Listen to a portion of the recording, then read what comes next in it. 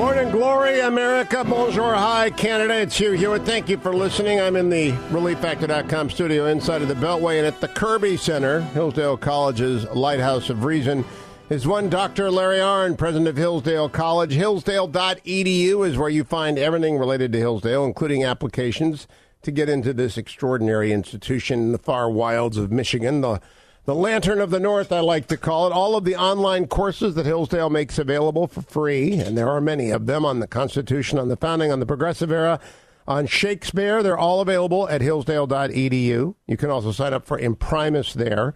And you can listen to every Hillsdale conversation that we have had back to 2013. The dialogues extend back that far at hughforhillsdale.com. One that you won't hear there that we had last night was actually a telephone town hall from the Kirby Center. Dr. Arnn and I sat down to talk about the Barney Charter School Initiative. And before we begin to talk about the funeral of the week and of the past, that was quite a good show, Larry Arnn. And I'm glad that people who would listen learned about the Barney Charter School Initiative. But why don't we tell the regular audience what Hillsdale is doing there as well? We had a bunch of great callers, and I'll tell our audience in a rare compliment, he was in good form last night. Steve Barney is a trustee of the college, and he and one other fellow talked me into trying to do something about public K-12 education.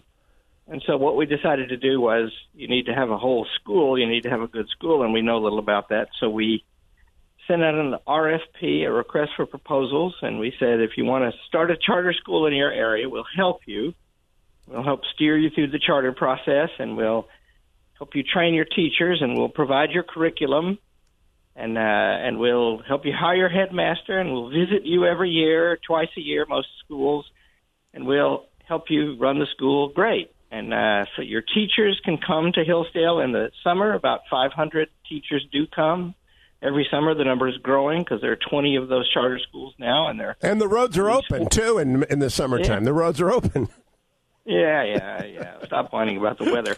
But so it's a big deal, and it's fun, and the schools don't pay us anything. These are public charter schools, and they have a charter or contract with the government that lets them behave in a less regulated way. So all the students learn Latin, and all the students learn to read very early. We have never actually graduated a kindergartner who couldn't read, and so it's a big movement, and it's a big thing, and it's a big thing for the college. I didn't quite understand what a scale it would grow to, but it's still growing. Still growing. 20 schools in 9 states, and if you would like to download the town hall that we had last night, which was really quite remarkable. Phil Kilgore, who is the director of the Barney Charter School Initiative, was joining us. And we had calls from all over the country and Facebook, online. It's at hillsdale.edu/townhall. And if you want, you can call 800-437-2268, 800-437-2268 for more information, or indeed to make a donation to the Barney Charter School Initiative. Steve Barney must be an amazing guy to care so passionately about resurrecting K-12 education in America. Yeah, I described it last night. Described him. He's a blubber baby. So he's a big, tall man, good looking, investment business, and he's a very sympathetic person. So he got to poking me in the chest with his finger and saying, "You have to do something about this. These children are growing up without knowing anything." And he cried while he said it. So what was I going to do?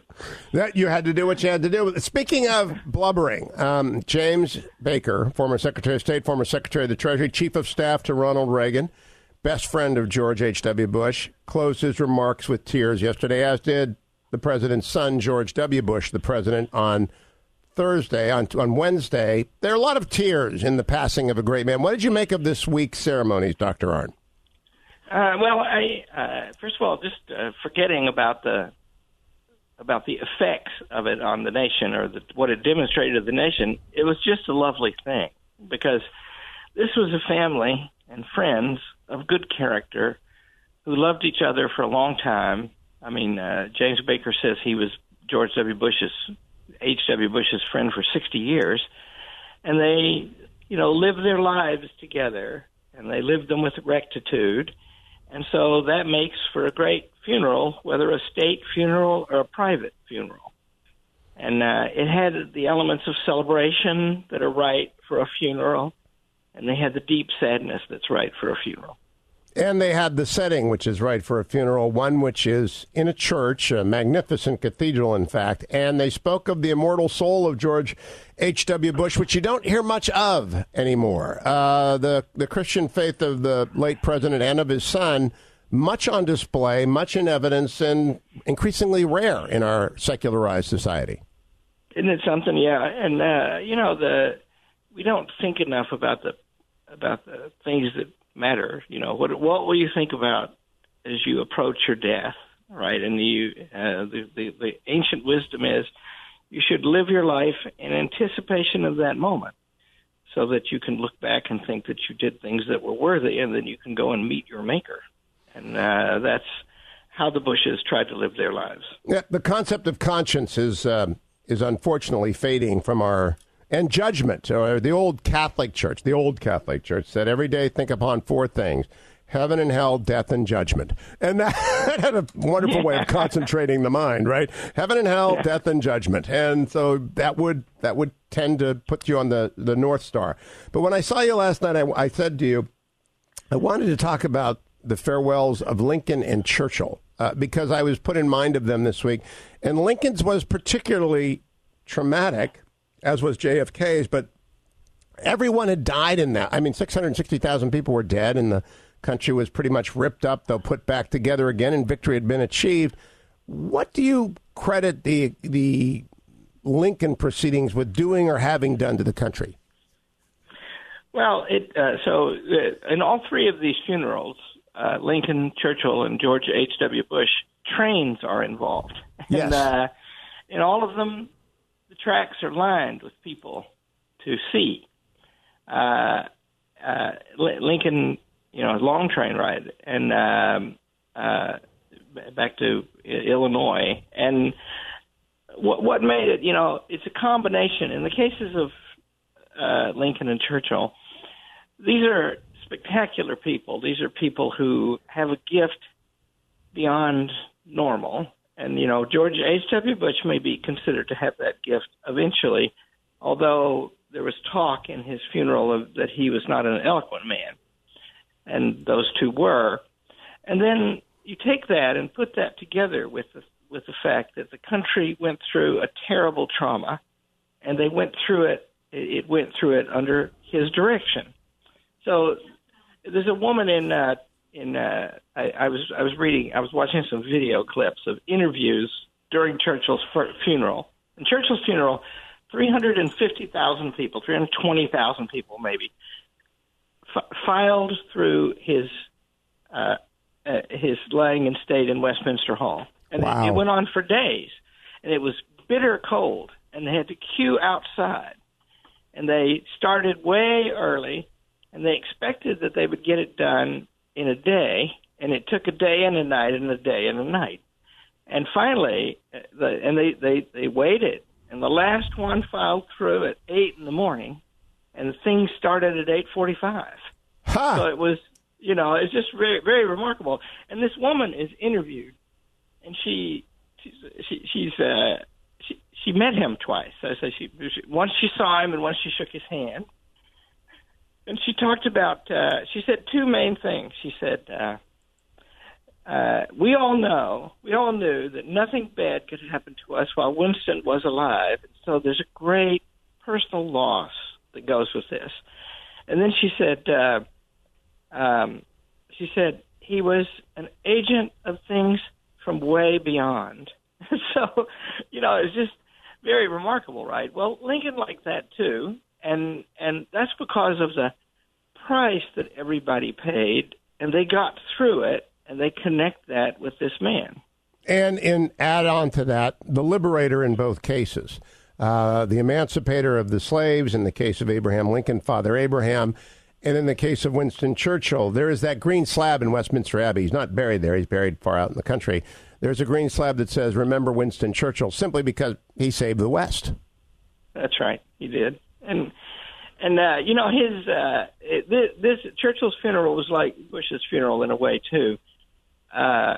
Opponents spoke beautifully about him.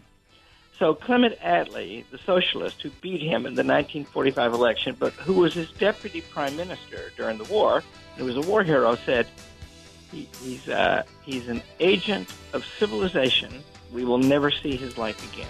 Wow. I'll be right back with Dr. Larry Arnn of Hillsdale College. I wonder what Lieutenant J.G. George H.W. Bush thought of Winston Churchill, under whose direction, at least partially, he flew his 58 missions. We'll find out. We'll talk with Larry Arnn when we return to the Hugh Hewitt Show. Welcome back, America. I am Hugh Hewitt. Thank you for listening to the Hugh Hewitt Show. Talking with Dr. Larry Arnn, president of Hillsdale College. In this, the Hillsdale Dialogue, we close the last radio hour of the week always on big subjects, important subjects with Dr. Arnn or one of his colleagues. This week, of course, George Herbert Walker Bush laid to rest. His career as a public servant began as Lieutenant J.G., flying off the San Jacinto 58 times, getting back 56 times, twice splashing down in the South Pacific. And although FDR was his commander-in-chief, and the chain of command is murky in my mind, in some ways he's fighting for Churchill as well, is he not, Larry Arnn? Yeah, well, I looked up since you said we were going to talk about that. They were cousins. Churchill and George. Yeah. There's a man named William Sumner, and he lived a long time ago, and he gave rise to a line of people in whom is Leonard Walter Jerome, the father of Churchill's mother, and then Churchill comes next. And then through a daughter, Hannah, 8 generations down, he gave rise to Prescott Sheldon Bush. Wow. And so they're 8th cousins, once removed. Once removed means George H.W. Bush came a generation later than Churchill. That is remarkable. I have to tell you, it's very good to know. I was invited twice to the Oval Office when W was president. The first time was on August 7th, 2007, with a couple of radio hosts. And he had Lincoln over the door. And he said, and I remember quite distinctly, 41 is in my heart, but 16, he said, pointing to Lincoln, is in my head. I am a wartime president, and I have to conduct. This was during the surge, and he was looking for support, right? He needed people to rally to him. And, of course, wartime president, they were both. Both Bushes are wartime presidents, and Churchill and Lincoln are wartime leaders. And to a certain extent, if you're not a wartime president, you're not really going to reach the top of the game. Well, it's a sad thing to say, isn't it? But it's a true thing. Yeah, it is. Calvin Coolidge was a very great president, in my opinion, but he wasn't involved in a struggle for the survival of the nation. And the ones who do that, that's the worst thing. I mean, both George W. Bush and Winston Churchill and Abraham Lincoln, that was a terrible trial for them. They were all people who could stand up to it. Churchill, in fact, thrived under it, except when sometimes it would just be terrible. And but he was, good at being at war. And he, unlike the others, he knew a lot of war. He was in the service. He was in 4 wars. And so he was in a cavalry charge. He was, that's right. In 1898 in the Sudan against a radical Islamic army, one of the first ones. Yeah, so it's kind of remarkable when you consider Churchill's life merged with H.W.'s, and they overlap as Commander-in-Chief of Great Britain and a Lieutenant J.G. in the Pacific, and George Herbert Walker Bush dying this week. That's quite a span for 2 lifetimes. Isn't it, though? Yeah, and it teaches you like that. I'm not very good at family genealogy, but I looked this up, and it's remarkable, because up 3 generations on that line back to William Sumner, I know something about all of those people, both on Bush's side and Churchill's side, and that means that somebody's great grandfather knew somebody that you and I know about because they're ancestors of a great man. And the other interesting thing, the historian John Meacham said about George Herbert Walker Bush that more than any recent president, he shared in the character of the framers and referenced Washington specifically. I think he was referring to rectitudinousness. What do you make of that assertion by Meacham? Yeah, they were people. George H.W. Bush was an interesting man. His assertive people are often not like him. And what I mean is, one of the things that George H.W. Bush would do when he was in school, he had a nickname because of it, is that if he was eating something and somebody come up, he would say, "Have half." And that was his nickname. And people called him that. I went to the White House. I was on a commission appointed by George H.W. Bush on housing, and I went to the White House to debrief him. And he asked a naive question. He said, "How can people put these regulations on things that cost people their houses?" And I said, "Mr. President, they like to tell people what to do." What to do. We'll be right back. And, sometimes I wonder about how patricians don't really understand the world working and its grimiest local government details.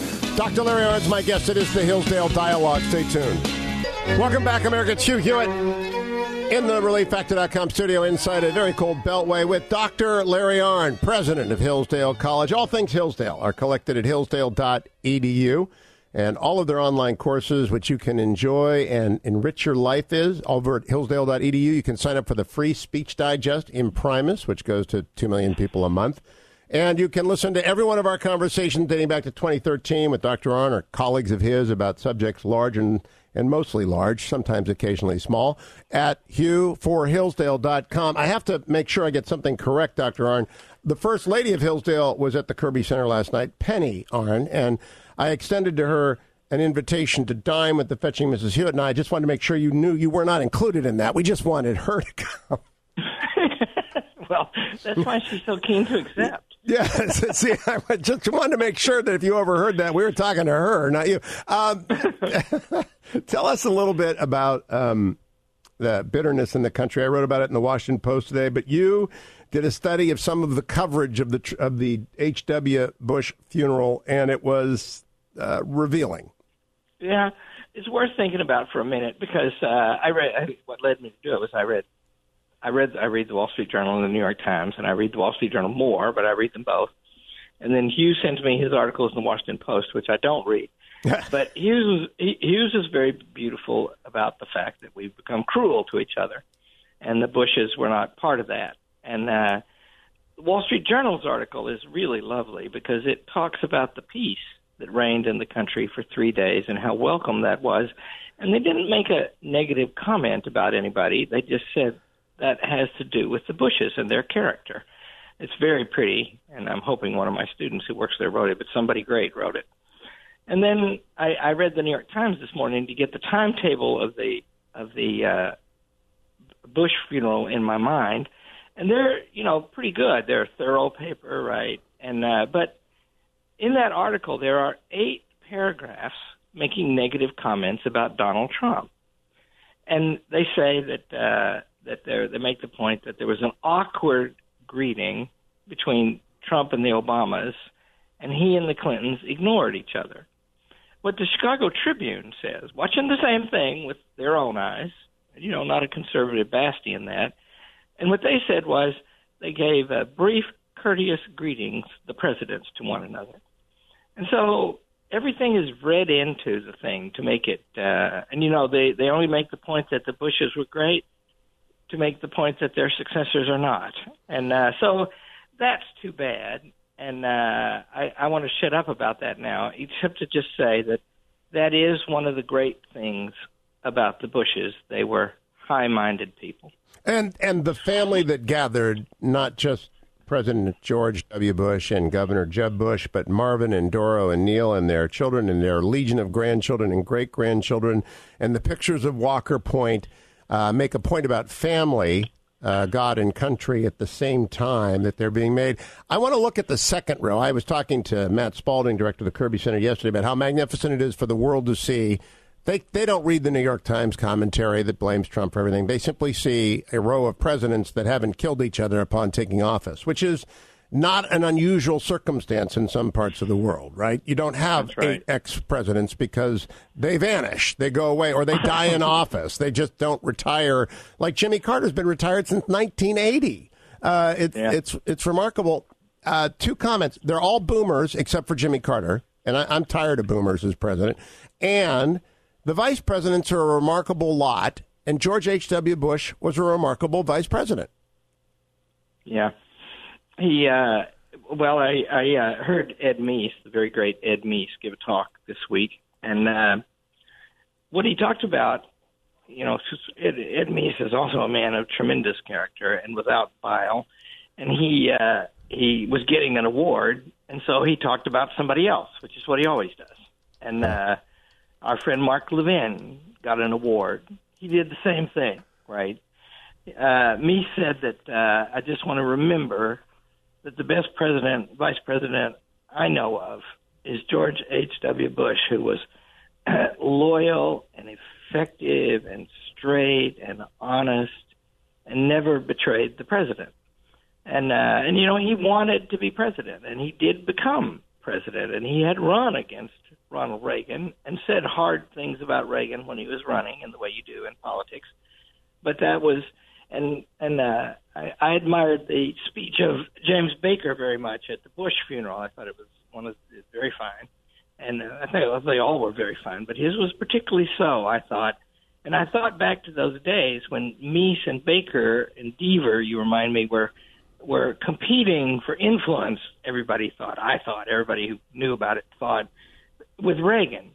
But the larger truth was Baker was a loyal friend of George H.W. Bush, and Reagan respected that because H.W. Bush had been a friend to him. It was a remarkable partnership that endured for many years. George H.W. Bush reaching out to James Baker to run his congressional campaign because James Baker's first wife had died, and they became lifelong tennis buddies, partners, etc. But people forget when there was a merger of the wings of the Republican Party, the Reagan wing and the Bush wing. And I was a Bushy in 78, 79. I was working for Nixon, but I was a Bushy. Nixon wanted Connally, and you were probably a Reaganite. But most of the people who had been with Ford in 76 became Bushies in 78 as that campaign got underway, because Ford and Bush represented a different Republican Party than Ronald Reagan represented, the ascendancy of the West, the Paul Laxalt. And Ronald Reagan wanted Paul Laxalt to be his vice president, was told he couldn't have him because he was a Nevadan, couldn't do it. And so he then talked with Gerald Ford about being co-president. That would have been a terrible idea. And then he did the obvious and smart thing, which the presidential nominees ought always to do, which is pick whoever came in second. Why, Larry, I wanted to ask you, since you're a Lincoln scholar, Hannibal Hamlin was Abraham Lincoln's first vice president, United States senator. He was replaced by Andrew Johnson, who was not a very good vice president and a terrible president by most accounts. You might have a different view of that. Why did Lincoln dump Hamlin?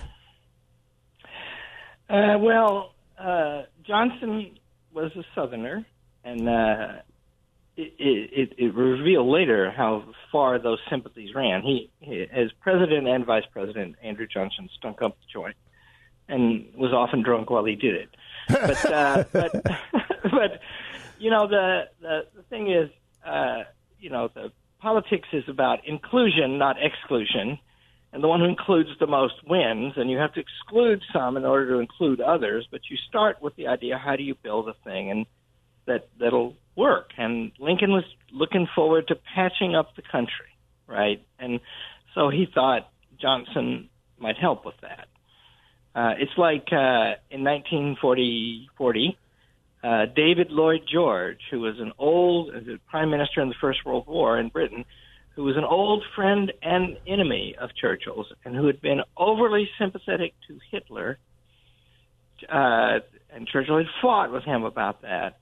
Churchill talked to him about coming into the government in the hope that if Britain was conquered, Hitler would pick him and not Oswald Mosley to run the country, and that would be better.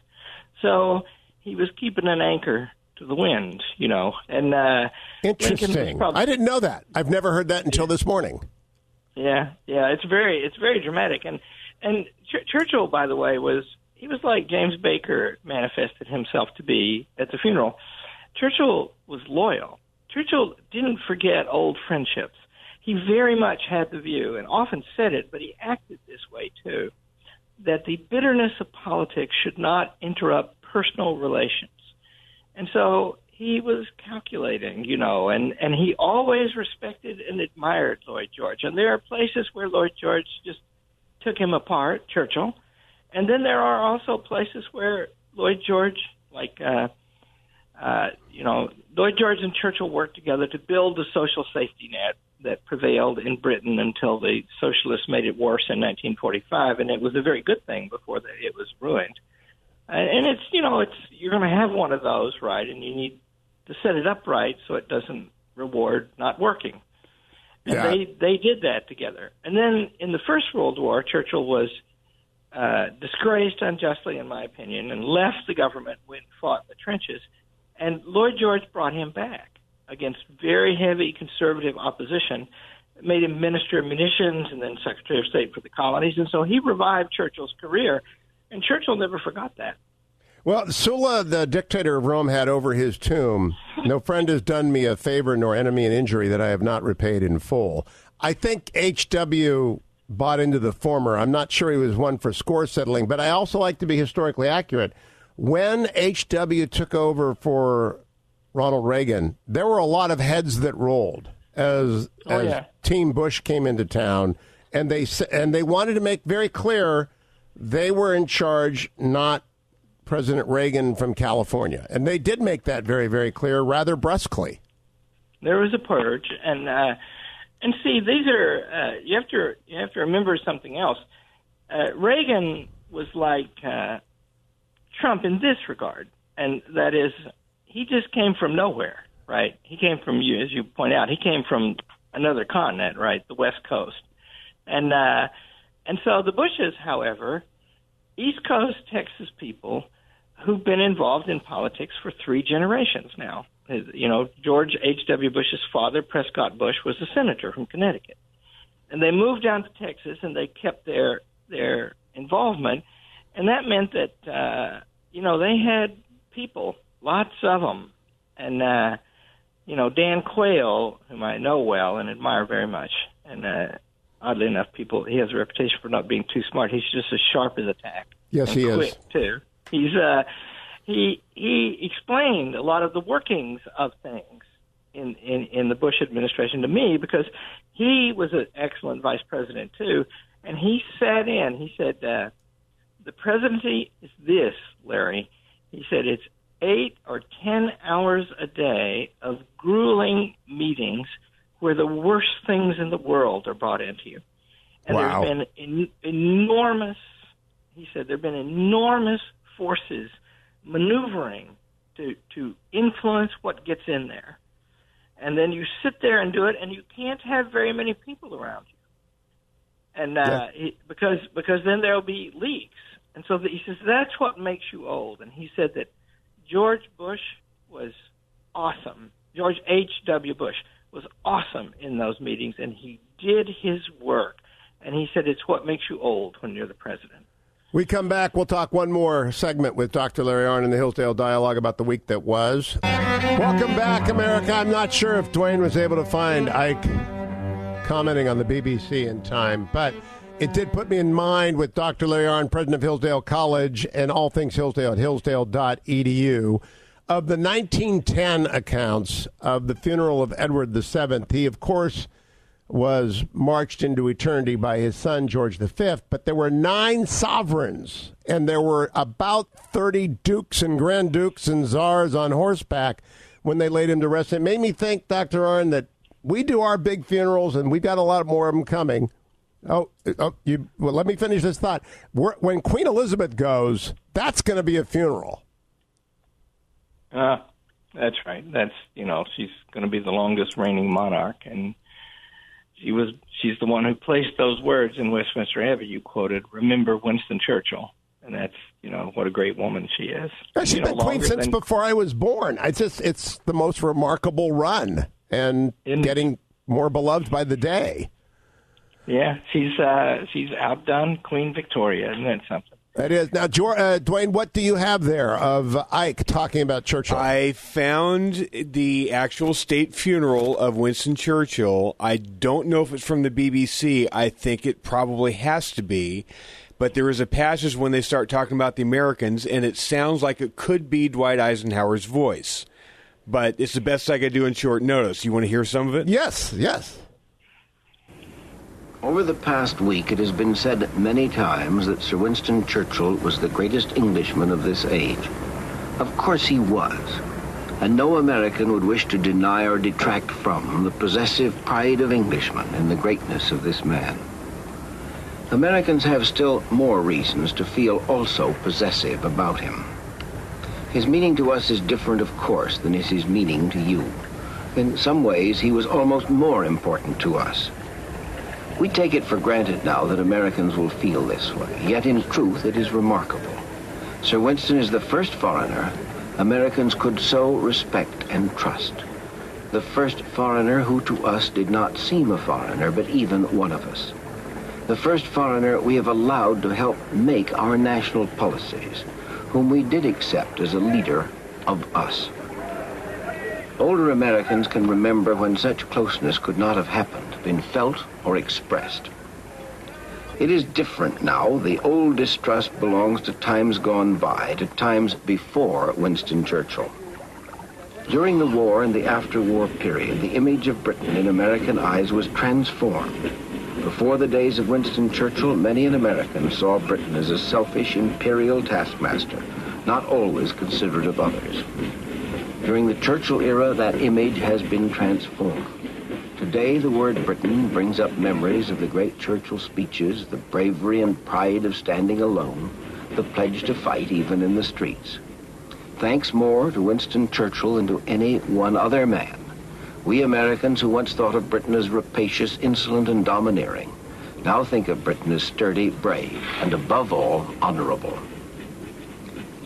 Americans here with you today are privileged. We will tell our grandchildren of how we saw with our own eyes and watched as they carried the great Winston Churchill up the Thames to take him to Blayton Village, there to lay him beside his American mother. Sir Winston, you belong to us just as much as you belong to your own British people. We're proud of our share in you. We, too, salute you. Now, I don't think that's Ike, Larry Arnn. Do you? It was wonderful, but I don't think it's Ike. Did we lose Larry? Did Larry put us on pause? Sorry, hello, sorry. Oh, yeah. I don't think it is Eisenhower either, but it's good. Here's the line from the Daily Telegraph report of the Churchill funeral. The BBC is televising everything live. General Eisenhower, the former U.S. president, has joined veteran broadcaster Richard Dimbleby, whose son, by the way, was later a famous British broadcaster, in the studio as a commentator. So what he was doing, according to this, was being interviewed by Dimbleby and commenting on the things that were happening in the funeral. Okay, so maybe we'll find that for next week. But that might have been Dimbleby, but it wasn't American, obviously, because of the use of the possessives. There you go. He was speaking about, and it was very beautifully said about Churchill. And so we end this week of funerals with remembering another great man and looking forward to more. Larry Arnn, thank you as always. Great commentary. There's very few people that can bring it all together like Dr. Arnn can for all of us. I want to thank you so much. Everyone who helped this week put together these amazing events to say goodbye to George H.W. Bush and to provide us with audio, and to Adam and Dwayne and Ben. Thank you, thank you, thank you. It was quite a week of broadcasting with so many different elements and so many different aspects to cover so much audio.